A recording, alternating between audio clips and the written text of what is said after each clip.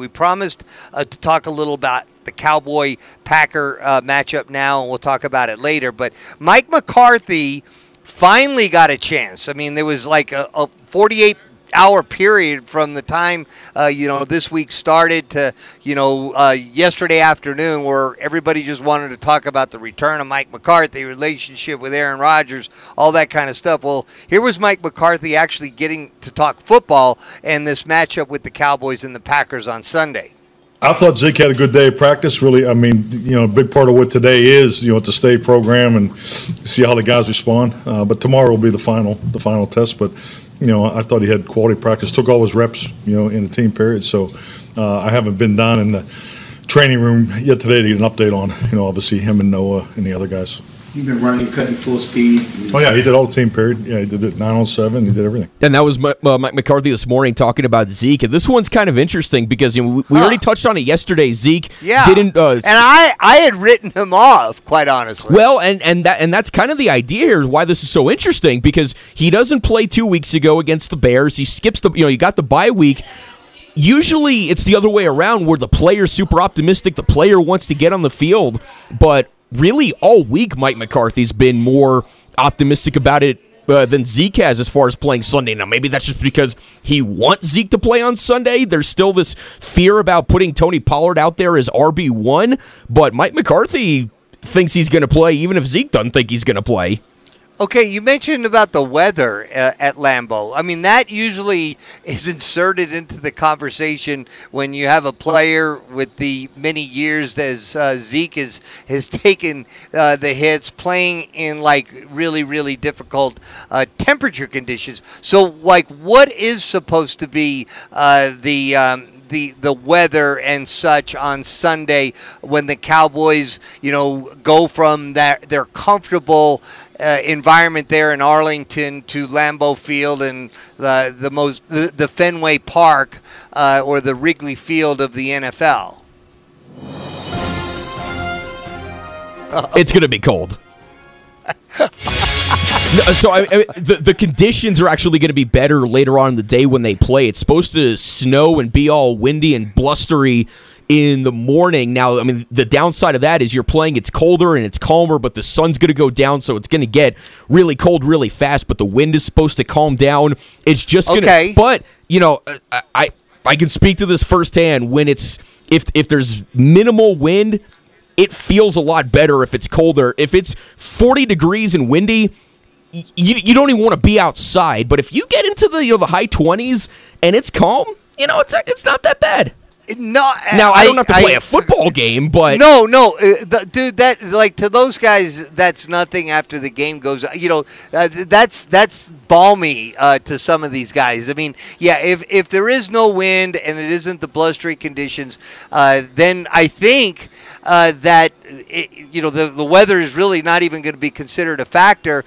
The reason I asked is related to Zeke was, what kind of moisture they might get and the footing and all that kind of stuff on the field. But if it's dry, cold, and calm, right now the current point spread is the Cowboys are favored by 4.5, and the total points is 44. If we get those calm conditions on Sunday, I could see this being a higher scoring game than people anticipate. Here's why. He's due. The MVP of the league the last 2 years has been atrocious the last couple of weeks. That doesn't last. Guys of his talent don't stay in a rut like that forever. And this length of time is longer than Aaron Rodgers has ever even been close to being in a rut.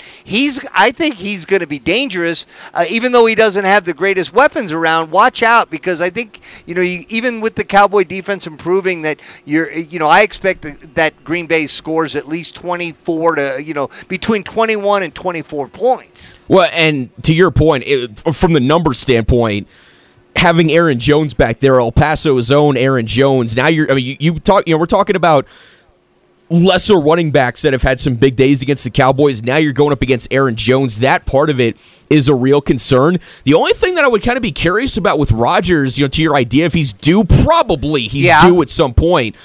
But just looking at how bad it was last week and the way those interceptions looked last week, it makes you wonder if he's already at that point of trying to do too much, and now it's just kind of a continuation of that. They got inside the 24-yard line 5 times, okay? So if he was that inept, they would have never driven the field and gotten that close that many times. It was what was going on between that point and the goal line, and I'm telling you, what we saw last week is an aberration. I mean, it's going to make him sick when he looks at that film and sees that pass to Bockley. What is it? Is it Boclier? Is that it? Or David Bakhtiari, who is either questionable or may actually the injury reports have been coming out. It's not looking good for him to play in this game, so buckle up. Micah Parsons and company and that front 7 going to be all over him. That's where it does get harder to score, and that's where you need Aaron Rodgers to be Aaron Rodgers once you get inside the 25 like that. Right, and the reason I say that I think a lot of is that, I think the Cowboys do win reasonably comfortably, and I think that could be even with Green Bay hanging 24 points, 21 points. I think the Cowboys would still be able, if they get into kind of a tempo game, over the way the Cowboys do get turnovers and stuff like that, I think that kind of pace is actually benefits the Cowboys more than it would the Green Bay Packers. No, actually, right. and that's a great point. I think we have to be a little bit more comfortable. Like, I know there was some of this when the Cowboys beat the Bears 49-29 all week. All we're thinking to ourselves, the defense gave up 29 points. I think we actually have to be comfortable winning games 49-29 if you're the Cowboys, because like you said, yes, you know those plays are coming. Micah Parsons is going to get in there. Somebody in the secondary is going to make that play when they need to, if it's Diggs or somebody else. So if the pace of the game is going to where more importantly, the Cowboys offense can move down the field, and then you just know those guys are going to make the play when they need to, totally fine with that. Well, we asked Coach Danny Gonzalez about that. As a defensive coordinator, you're focused on trying to hold the team to low numbers and increase, your defensive statistics, and then you win a game. Your team wins a game 49-29. And your defense has given up 29 points. That's one of those you say, hey, all that matters is we won. And in the case of the Cowboys, I'm sure it's given Dan Quinn 2 weeks of things like to make his point on too. Is he's telling the team, hey, we just gave up 29 points to Justin Fields in his third year. Our next game we're going to face Aaron Rodgers on his home field, and we better be sharp, because if Chicago's hanging 29 on us, what can Rodgers do? It's kind of the Steve Spagnuolo approach. He's the defensive coordinator for Kansas City. That's kind of the way that they talk about Steve Spagnuolo. Is he doesn't look at points given up or yards allowed. He looks at, did we make that one play when we need to? And more often than not, the answer is yes. And if that's an evolution of this season for the Cowboys, because it means the offense is getting into better rhythms, like there's been this whole thing all week when we need a couple of days of content on ESPN Radio. Is Dak a top 10 quarterback's been going on all week? It's not necessarily a Dak thing. This Cowboys offense right now hasn't necessarily shown that it's built to have a top 10 quarterback every week. And if you can get to that point, that's far more important to the success for this team this year than the defense allowing 29. And let's get back to Dak, because through that injury, which took weeks and weeks, but he came back sooner than a lot of people thought. There was discussions of hey, letting him hang out. You got a bye week coming up. In your opinion, the value of him getting that game under his belt, as he had now the bye week to really get reestablished. I don't think things could have worked out any better for him personally.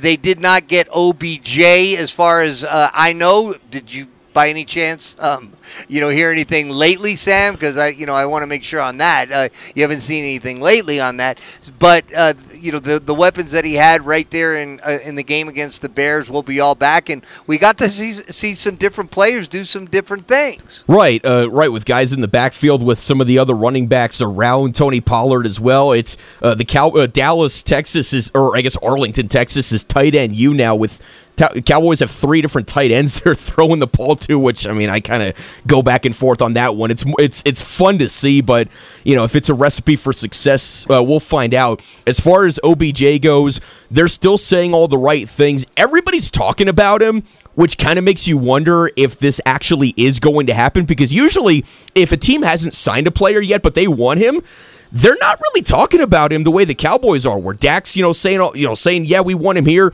Mike McCarthy's saying, yeah, we want him here. Zeke is even like becoming the Rush chairman. Zeke, Micah Parsons, Stephen Jones actually went on Sirius XM NFL radio today and was saying, we're doing the thing of we're going to roll up our sleeves and see if we can make it happen. So that, at this volume of it makes you wonder. I mean, I hope for their sake they do. At this point, I'm kind of at the point of either just do it or don't, but stop talking about it. But the way that they're talking about it, it is trending in the right direction. Yeah, and Marcus Spears and any other Cowboy player that ever went to LSU is also trying to get him to come to Arlington. All right. When we get back, we're going to go up to Colorado Springs, Colorado, because we're going to talk to the voice of the Lobos, Robert Portnoy. He was on the team charter. They're landed. They're there safe and sound in Colorado Springs because they're facing the Air Force Academy tomorrow. What a great place to be able to have the privilege to play a college football game, and hopefully the Lobos are able to take it. They see what a privilege that is, and they compete as such because obviously, they're still without a conference win. So when we come back, and we're going to be joined by Robert Portnoy live from Colorado Springs, but we are broadcasting live from the Santa Ana Star Casino Hotel. We're right next to the sports book. There's so much going on between the UFC, all the college football, all the NFL football, and there's even other things going on that are up. These boards are changing every second. We've got kiosks that are full. We got people in line here at the sports book talking to the sports book writers. Remember, they do have the friendliest sports book writers anywhere here at Santa Ana Star Casino Hotel. They're back open. They're happy to be back open. We're happy to be back out here. You're listening to Team Talk, ESPN Radio 101.7 The Team.